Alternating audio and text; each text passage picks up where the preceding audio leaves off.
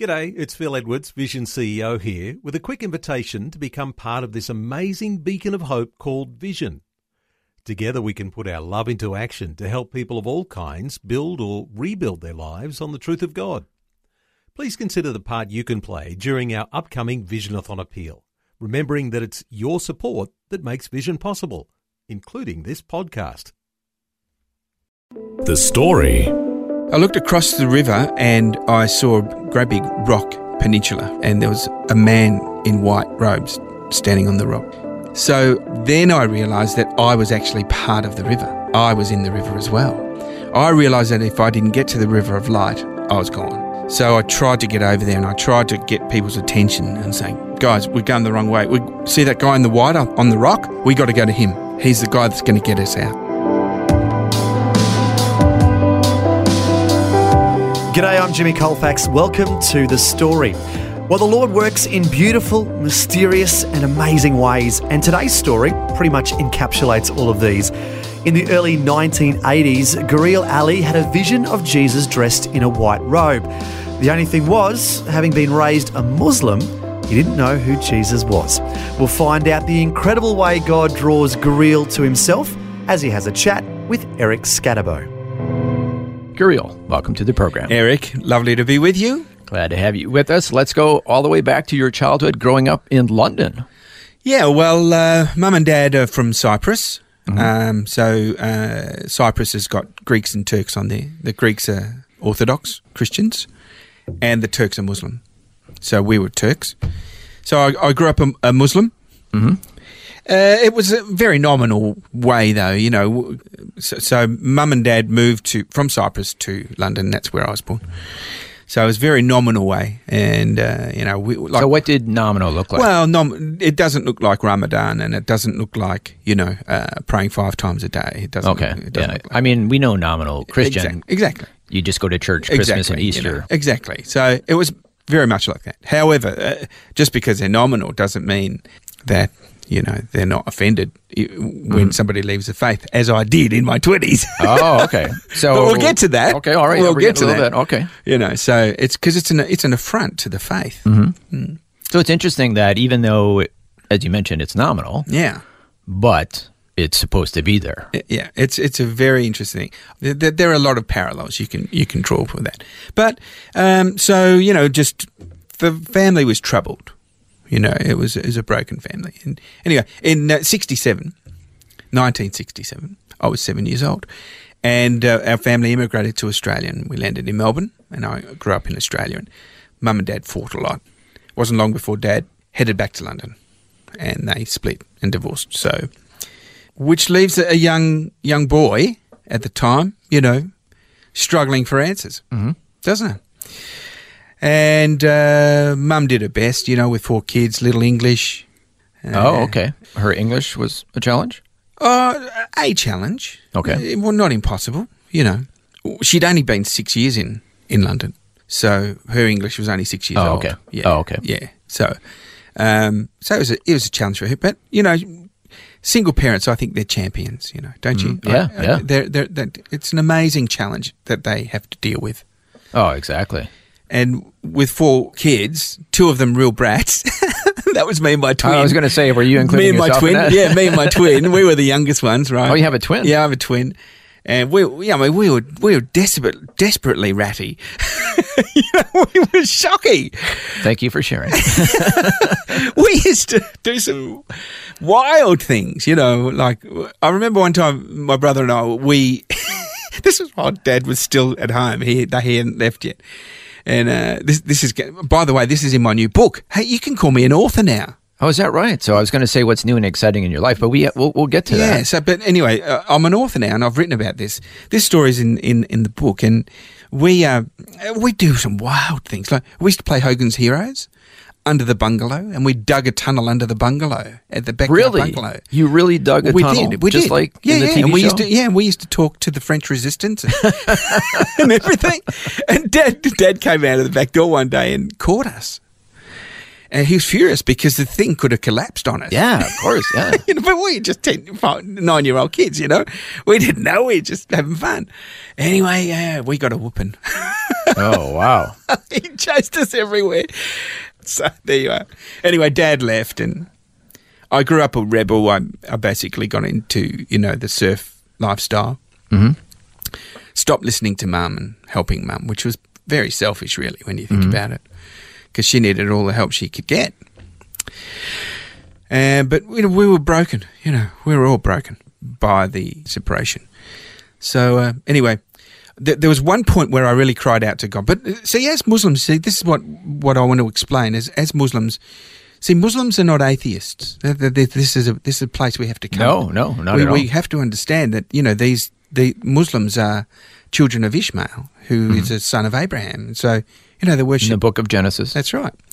So then we were never atheists. We knew that God created everything. We knew that He created us. We knew that one day there would be a judgment day. We knew that we would have to answer for our good and our bad. Yep.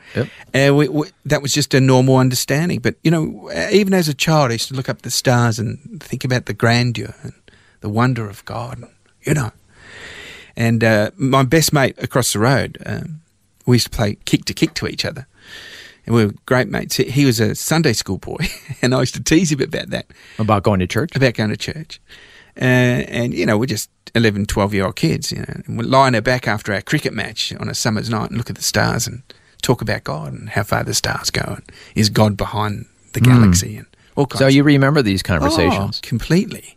I remember singing, all things bright and beautiful, all creatures great and small, all things wise and wonderful, the Lord God made them all, How did you hear this song? Well, we used to sing these in primary school. Oh, okay. In Melbourne. So, these were all seeds that were going into my heart, Anyway, once I got into my teenage years, I rebelled, got into the surf scene, which is, in those days, it wasn't a very good thing. These days it's a healthy lifestyle. But in those days it was kind of like attached to, you were a surf bum if you surfed. You're good for nothing, And were drugs involved? Or? Yeah, of course. Okay. Yeah, the whole thing. So sex, drugs, rock and roll, and it was a fairly meaningless pursuit. But it was a rebellious thing, But then there was an instance where I nearly died, and I called out to God. I said, "Is this it? Is this all there is?" And miraculously, I was rescued out of that situation. And I just know that was the Lord's hand, even then. So this is before. This is you way knew the Lord, before. But you do remember calling out to God. So that shook me up, rattled me a lot. And I began to recede from that scene. I moved back in with Mum, and Mum said, "Look, why don't you come to Cyprus with me? Your sister's getting married over there." I thought, be cool. So I sold my surf wagon. Mm-hmm. I had a little Hillman Hunter station wagon. It had a sticker on the back that said, "Hillman Hunter, your passport to adventure." I sold that. It was just enough to buy a one-way ticket to London and Cyprus. Mm-hmm. So it was to Cyprus via London. And went to Cyprus. And while I was there, I had a miraculous vision of Jesus. I didn't know it was Jesus at the time, but it was a vision of a man in white. Well, tell us about this. How did all of a sudden this vision come to you? Well, Eric, it's an amazing thing. Many Muslims are beginning to have visions like this. Mm-hmm. Yeah, I've been hearing about this. I was just at a picnic, and I couldn't speak Turkish.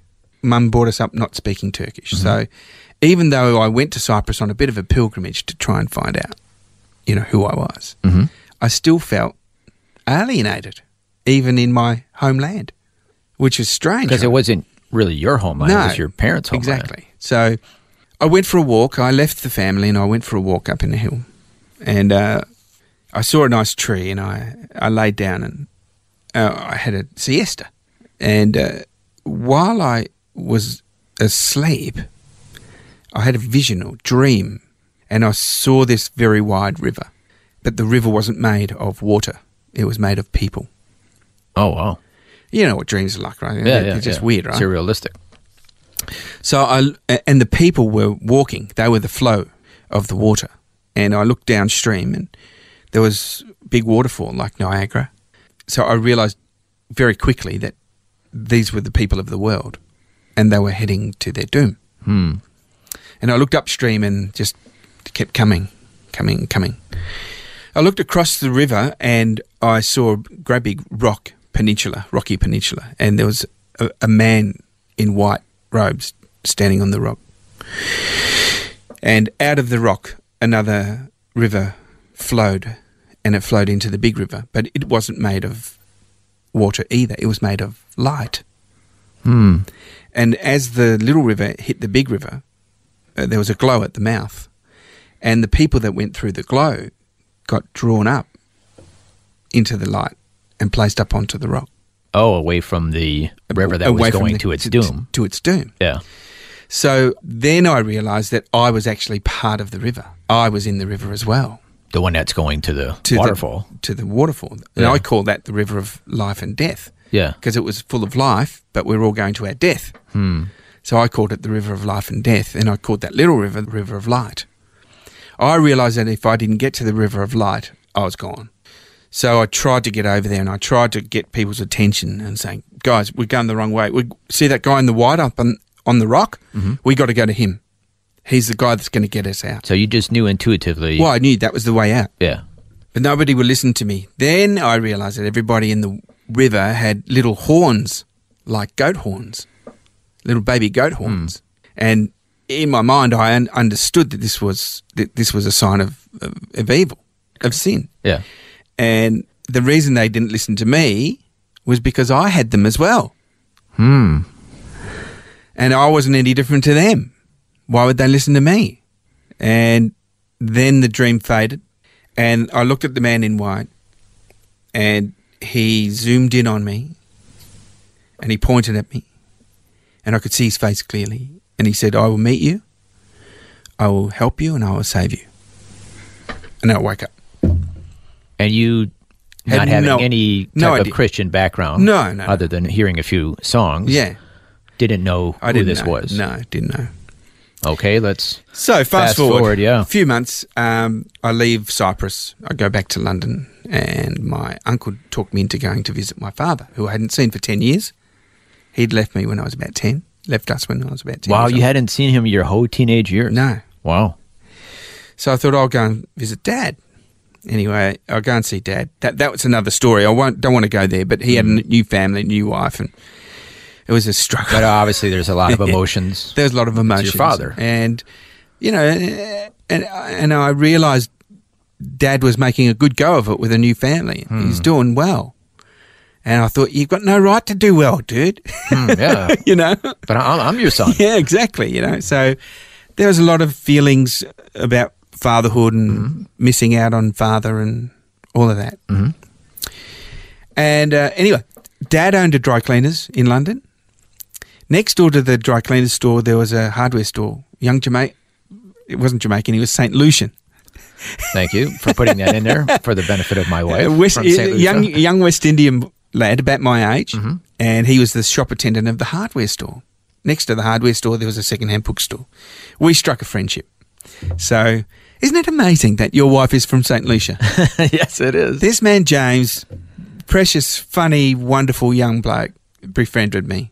His dad was a local preacher in London.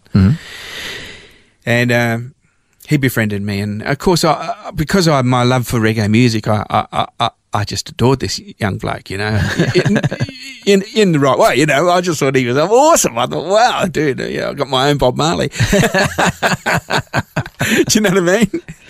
So that was good. That was good. Anyway, James and I hit it off. One day he came to me. Next door was a bookshop. He got a children's Bible, and he gave it to me. He said, read it. And I thought, what's this, a Sunday school thing again, dude? Oh, you know, I dealt with this with Wayne when we were, you know, he used to go to Sunday. Should we go to skip off to Sunday school, mate? He said, you just wanted to get back to the reggae music. Yeah, exactly. He just said, just read it. So I went upstairs because I was living upstairs and flicked the Bible open, children's illustrated Bible, good illustrations. And there was a picture of the man in white from my vision. Wow. It wasn't a face like the face. It was the face. The face. Isn't that great how God works? I know. And I realised that the man in white in my dream was Jesus.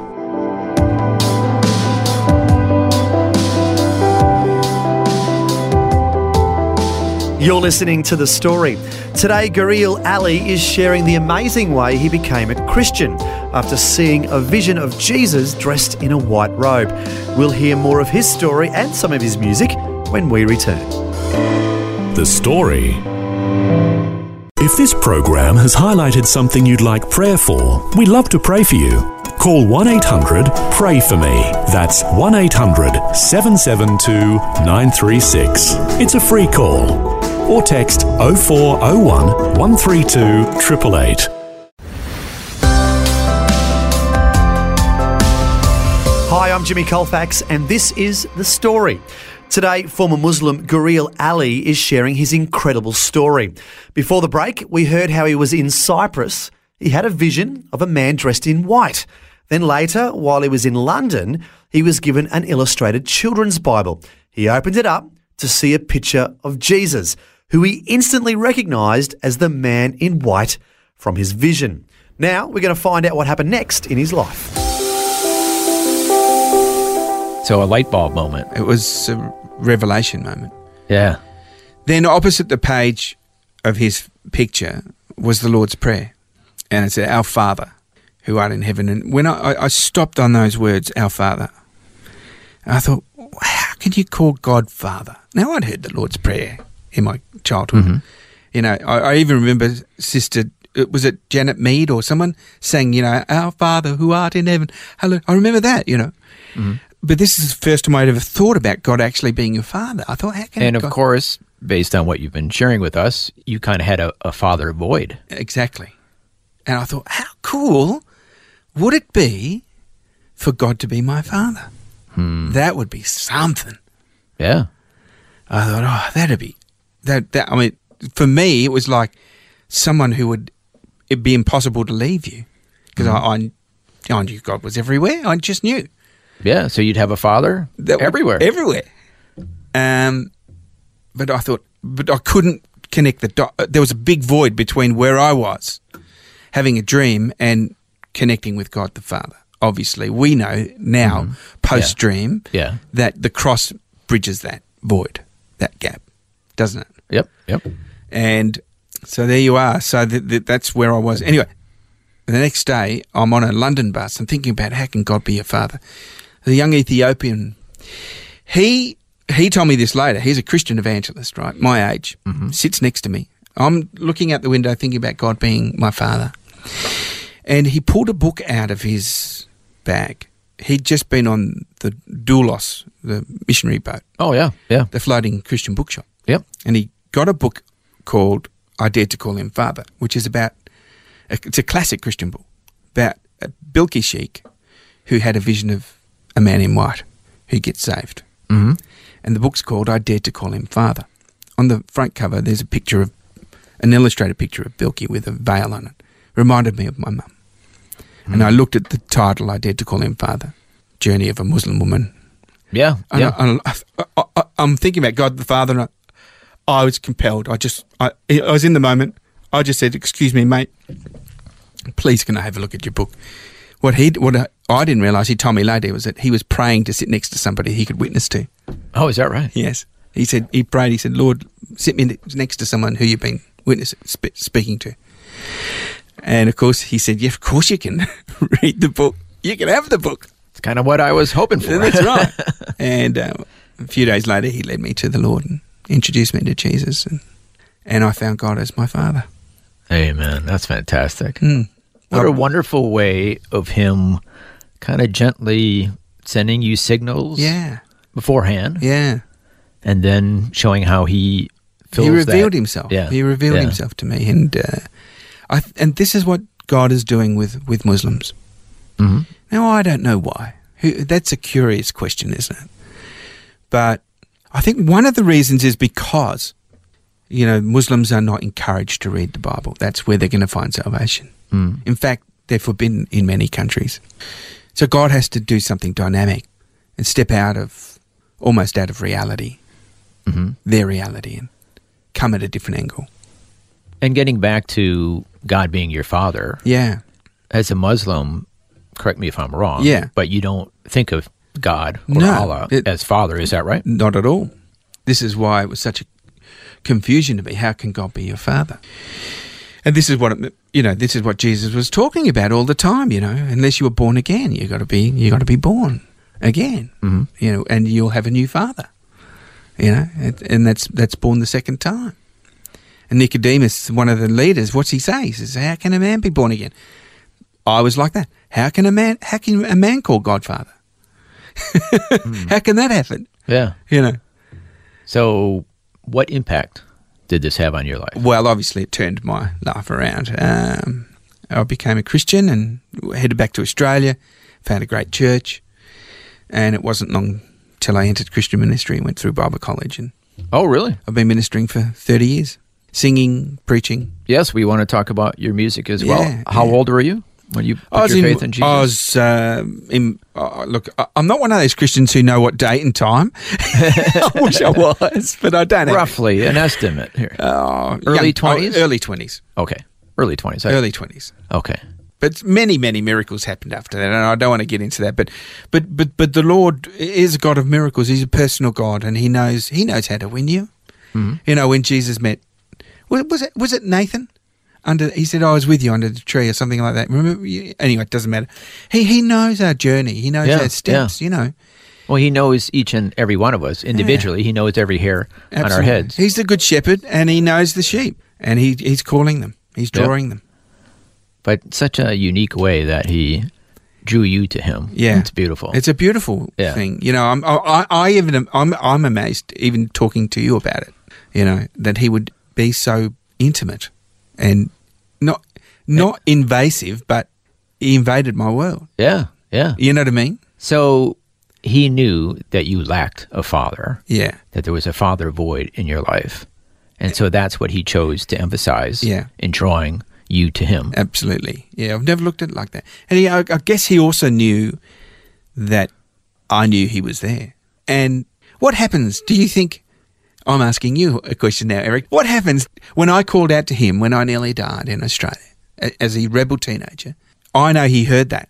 Yeah, of course. Did He come because I called out, or we'll find out? Does He do the reaching before we call? Oh, I think it's a little bit of both, don't you? I think so. I think it's a bit of both. Yeah, He wants all of us. He wants to us call all. out to Him. He does. And Acts tells us that all who call upon the name of the Lord will be saved. Amen. Isn't that right? Amen. Well, unfortunately, we're running out of time, but before we end today's conversation, we want to know about your music. Tell us about that. Wonderful. Well, I've always been musical, but I'm one of those musicians that didn't know that they were a muso. I didn't pick up a guitar until I was probably 18. Oh, okay. And I just started strumming a few chords. I could always sing along to, the pop charts and things, but it wasn't until I was 18, 19 I realised I was a muso. I could sing and I could actually play. And one of my favourites was Bob Marley. Yep. So a lot of my music is reggae based. Mm-hmm. Yep. Gospel feel. Yep. Kind of Van Morrison cross Bob Marley. Okay, we'll end with one of your songs. Yeah. So Every Little Thing. It's an older song now, but love this song. It talks about God knowing our needs, and He knows our needs before we even ask. And it's called Every Little Thing's Going to Be All Right. This one won an award, Australian Gospel Music Award for Best Gospel Song. So very happy with that one. Every Little Thing. Thanks for coming in. Every little thing gonna be all right. Gonna be all right. All right. Singing every little thing gonna be all right. Gonna be all right. All right. How could I doubt it? How could I be so wrong? With a love so strong, upholding light. And why should I fight it? Why not just let go? Or why not go with the flow? And now that you're in the flow, or why not go? You know that every little thing gonna be alright. Gonna be alright. Alright. That's the song Every Little Thing by our guest today, former Muslim Guryel Ali. And what an amazing story he has about God working in his life, drawing him to Himself in a very unique way. If you'd like to have Guryel come to your church or organisation to sing and share his incredible story, you can contact him through his website, Guryelali.com. That's GURYELALI.com. GuryelAli.com. You can go there and learn about his music and also about his book, which he tells his life story. It's called Know Yourself Loved. That's all on his website. Well, thanks for joining us for Guryel's remarkable story. I'm Jimmy Colfax, encouraging you to share your story with someone today. Next time on The Story. One day back at the sawmill, I'm listening to Focus on the Family. I start up the machinery and I noticed this big blue button I hadn't really looked at before. I thought, oh, yeah, that stands out. What's that? Oh, it's a reset button. A bloke came over the radio, as he said, I believe God wants to hit the reset button on marriages. And I'm just like, wow, that's confirmation. Michael Trevanian has quite the story of redemption, reunification and hope. After becoming a Christian, he and his wife remarried 2 years after they were separated. We'll find out how they were able to find forgiveness and a new life in Christ next time. The Story. Just another way Vision is connecting faith to life.